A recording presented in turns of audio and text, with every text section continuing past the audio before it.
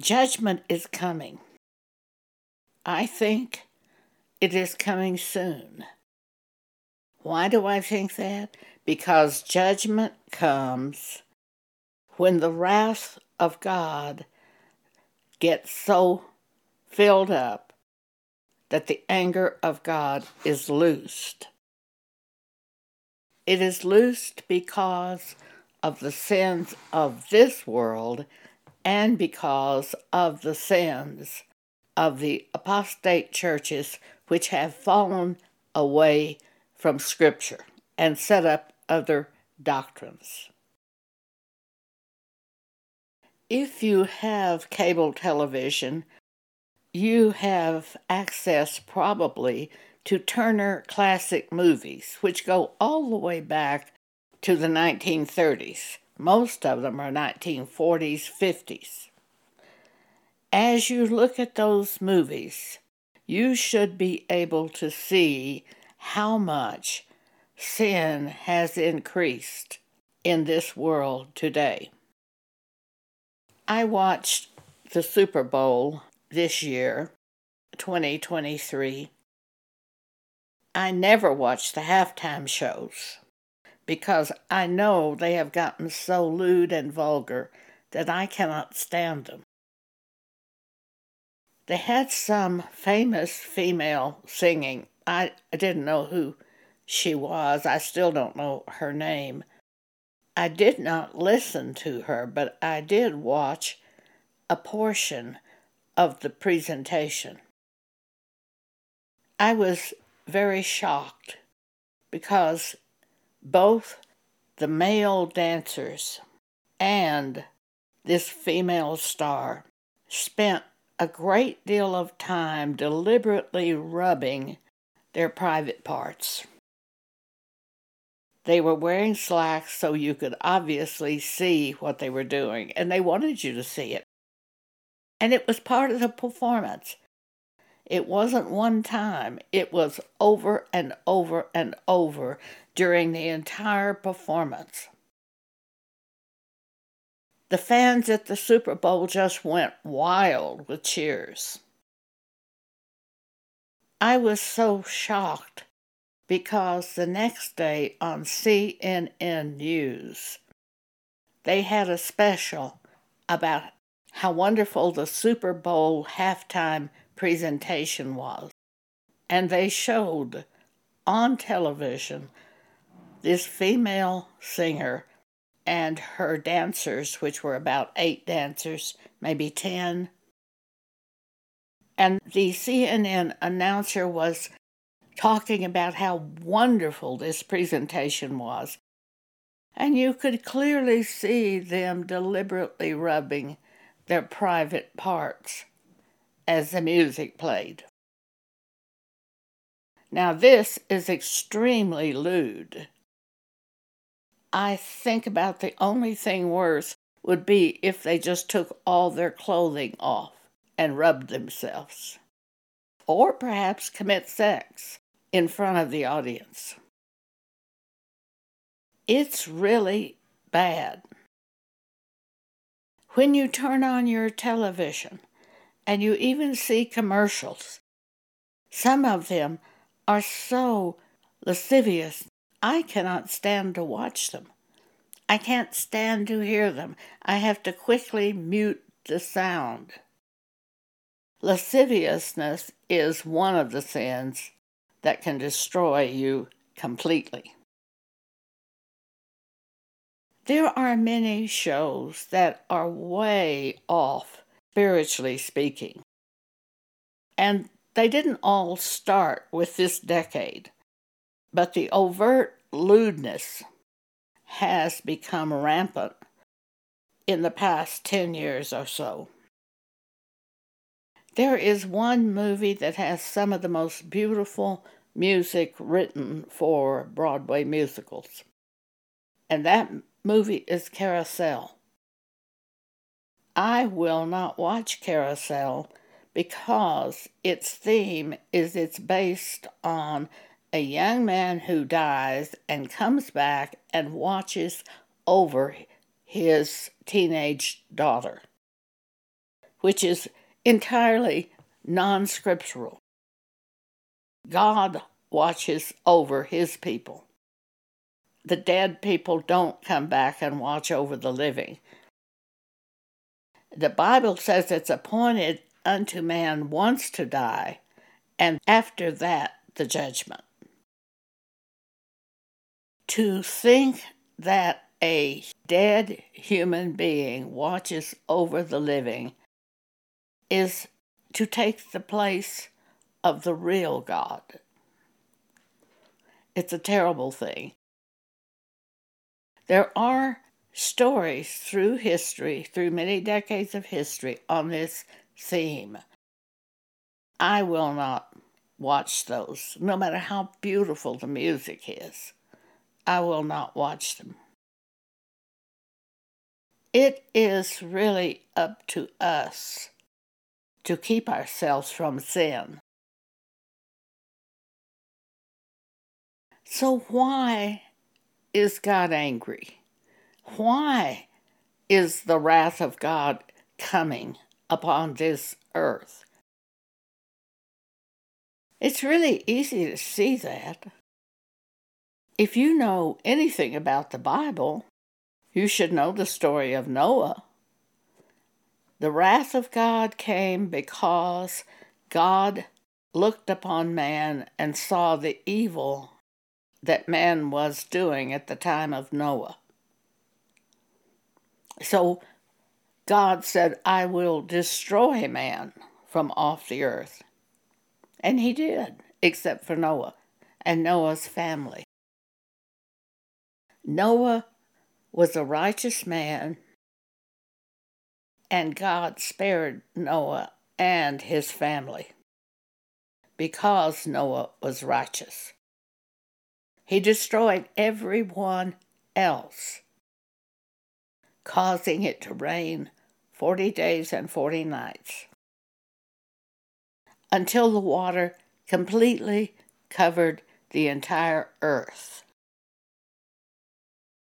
Genesis chapter 6 describes Noah's period of time. Man was violent. Does that sound familiar? Man was violent.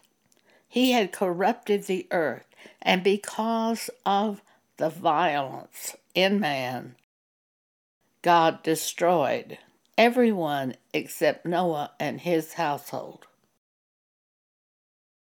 Today we have displayed in front of us not only sexual provocations, but we have violence, extreme fierceness. There aren't many weeks that go by without having some form of mass shooting where people kill other people without cause. It's strictly a fierceness inside people, a violence of the end times that's inside individuals.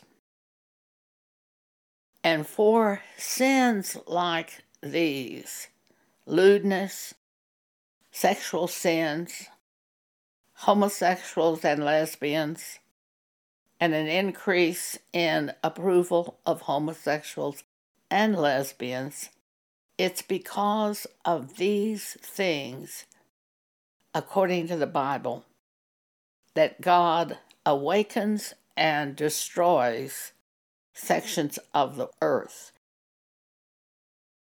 Why did he destroy Sodom?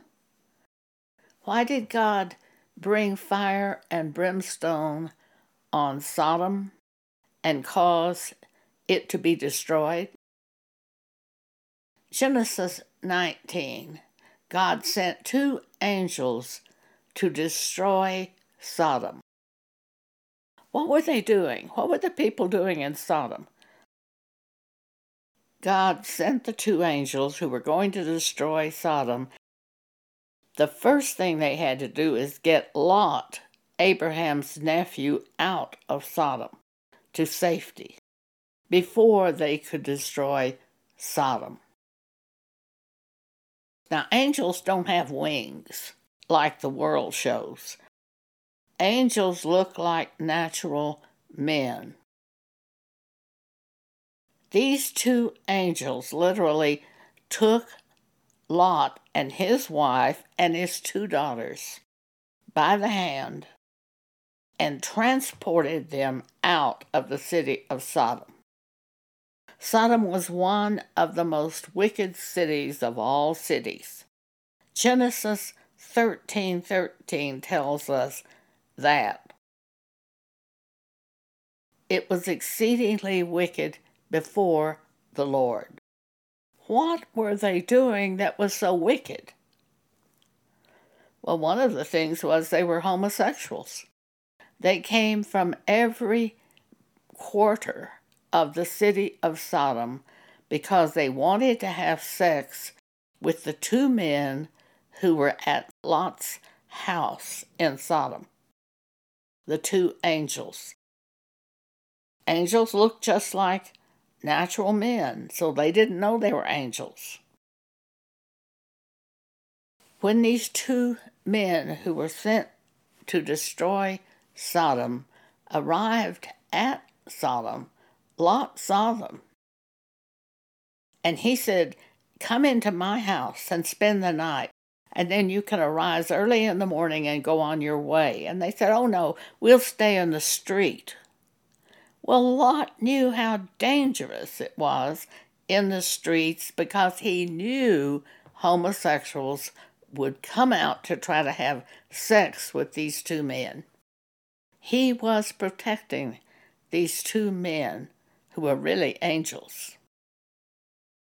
He took them into his house, but before they could go to bed at night, men came from every quarter of the city of Sodom to have sex with these two men who had come to the home of Lot. And Lot said to them, "My brethren, do not so wickedly." Lot knew it was wicked. And they said, "Well, we'll do worse to you who judge us than we'll do to them." All this you can read in Genesis 19. The two angels staying at Lot's house, who looked just like natural human beings, they caused all the men at Lot's house who were trying to get in to have sex with him, they caused every one of them to go blind. That's how much power angels have. Then the angel said to Lot, "Come out of this place, for the Lord sent us to destroy it. God has seen their sins, and he sent us to destroy it." Now, what does the Bible say about homosexuals and lesbians? Romans chapter 1. I'm strictly quoting God's view from the Holy Bible. Romans chapter 1. Do I hate homosexuals or lesbians? No. No, I don't hate them. This is what the Bible says. So if someone asks me, "Do you approve homosexuals?" I say no, because in the Bible, God says they are turned over by God unto vile affections. For even their women did change the natural use into that which is against nature. That's Romans chapter 1, verse 26, verse 27, and likewise also the men leaving the natural use of the woman, burned in their lust one toward another, men with men, working that which is unseemly, and receiving in themselves that recompense of their error which was meet. And even as they did not like to retain God in their knowledge, God gave them over to a reprobate mind to do those things which are not convenient. Some homosexuals will say they were just born that way. They were always homosexual. I asked God about that, and He took me to Mark chapter 10, verse 6. In the beginning, God created them, male and female, but He turned them over to this reprobate mind to do the sins of a homosexual and lesbian. Unnatural. It's without natural affection. And now, one of the things that 2 Timothy chapter 3 tells us is, in the last days, perilous times will come. I asked God about the subject of the increase in homosexuals and lesbians that we are seeing today. God called my attention to 2 Timothy chapter 3. Paul said, in the last days perilous times will come, because there will be lovers of their own selves. And one of the characteristics they would have, just people in general, I'm not speaking just of homosexuals and lesbians, but there is one characteristic: they will be without natural affection.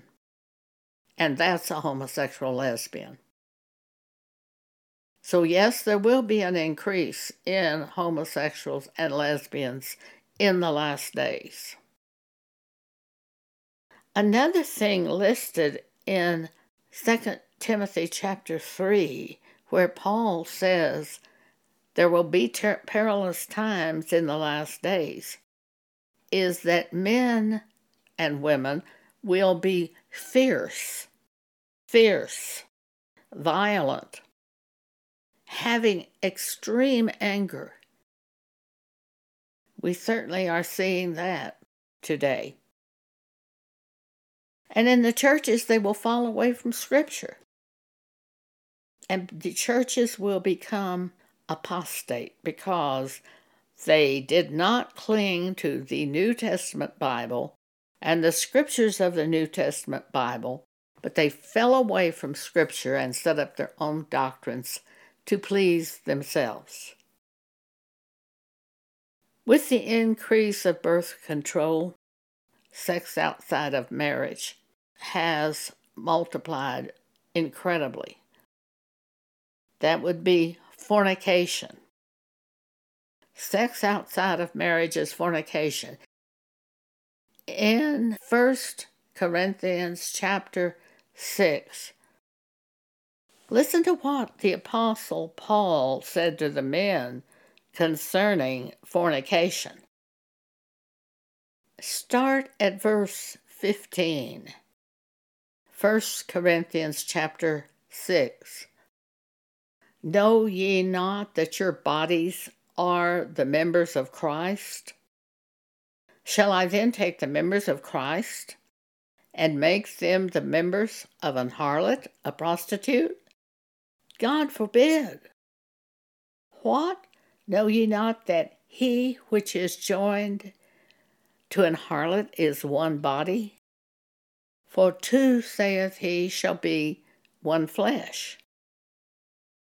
Verse 18, flee fornication. Every sin that a man doeth is without the body, but he that committeth fornication sinneth against his own body. Men and women, if you have sex outside of marriage, you become one flesh with that sex partner. How do you divide one flesh? Not by leaving them, not by divorce papers. Of course, in this case I'm speaking of, you're not married legally. So there are no divorce papers. But you're still one flesh. You will ruin your life. Flee fornication. Every sin that a man doeth is without the body, but he that committeth fornication sinneth against his own body. The two become one flesh at the time of sexual intercourse. How do you separate when you're one flesh? There's only one way I know of, and that is death. Till death do you part is in the wedding ceremony for good reason. Because of all these sins against God which are written for us in the New Testament Bible, and plain to see, because of all these sins against God, the wrath of God comes to judge this earth. God will destroy this present heaven and earth with fire, and unrepentant sinners will go to hell forever, eternity. 1 Corinthians chapter 6, verse 9. Know ye not that the unrighteous shall not inherit the kingdom of God? Be not deceived. Neither fornicators, nor idolaters, nor adulterers, nor effeminate homosexuals, nor abusers of themselves with mankind, nor thieves, nor covetous, nor drunkards, nor revilers, nor extortioners shall inherit the kingdom of God. Reviler means one who speaks in a vile way toward another. If you return to your previous sins after you're born again, you can be destroyed.